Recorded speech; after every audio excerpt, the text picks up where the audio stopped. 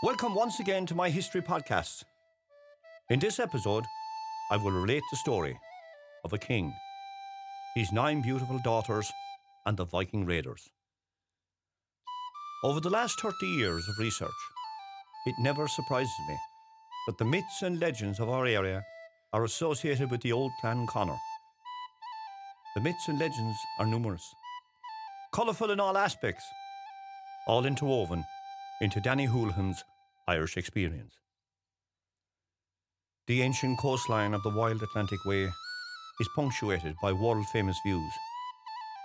North Kerry is no exception, with the high, rugged cliffs, sea stacks and sea arches adorn the coastline, with the never-ending beat of the wild Atlantic Way. Its history is captivating. Ancient chieftains, clan wars, and heroic deeds are many. The 9 Daughters' whole story. This old story was set in an epoch of our Irish history, during the days of the old clan system. Connachor, direct descendant of Tyr, the clan chieftain, ruled from his Doon on Riach na File on Doon Promontory.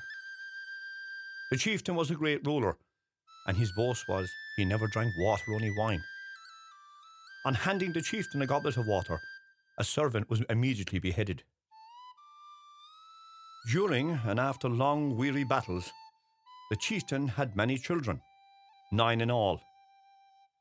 The chieftain had due to his position in the clan the pick of many women to have at his side. Tradition relates that on one day, as O'Connor was having his swords mended at the swordmaker Carty of Doon, his spies reported back to him that his beloved 9 daughters were planning to elope with Viking raiders. A fleet of warships entered the Cashin Estuary, led by Viking leaders, attacking the monastic settlements of Innishlabrant and Derrico.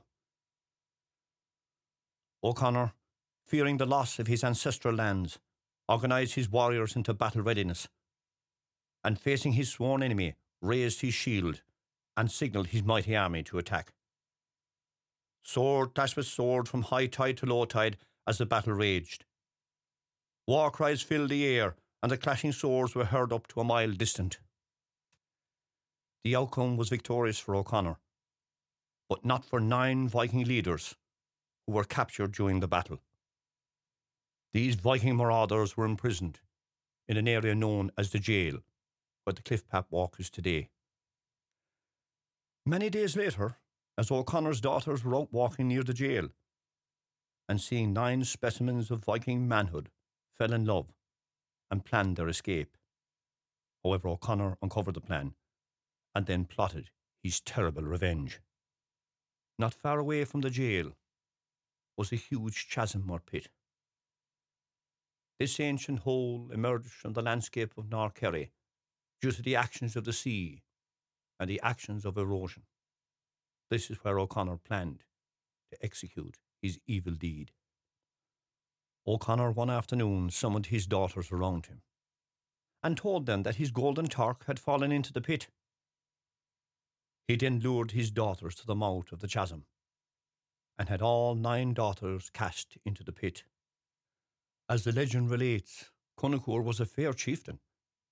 He wined and dined all the 9 Viking leaders, and then brought them ceremoniously to the pit, beheaded each of them, and cast their remains into the chasm.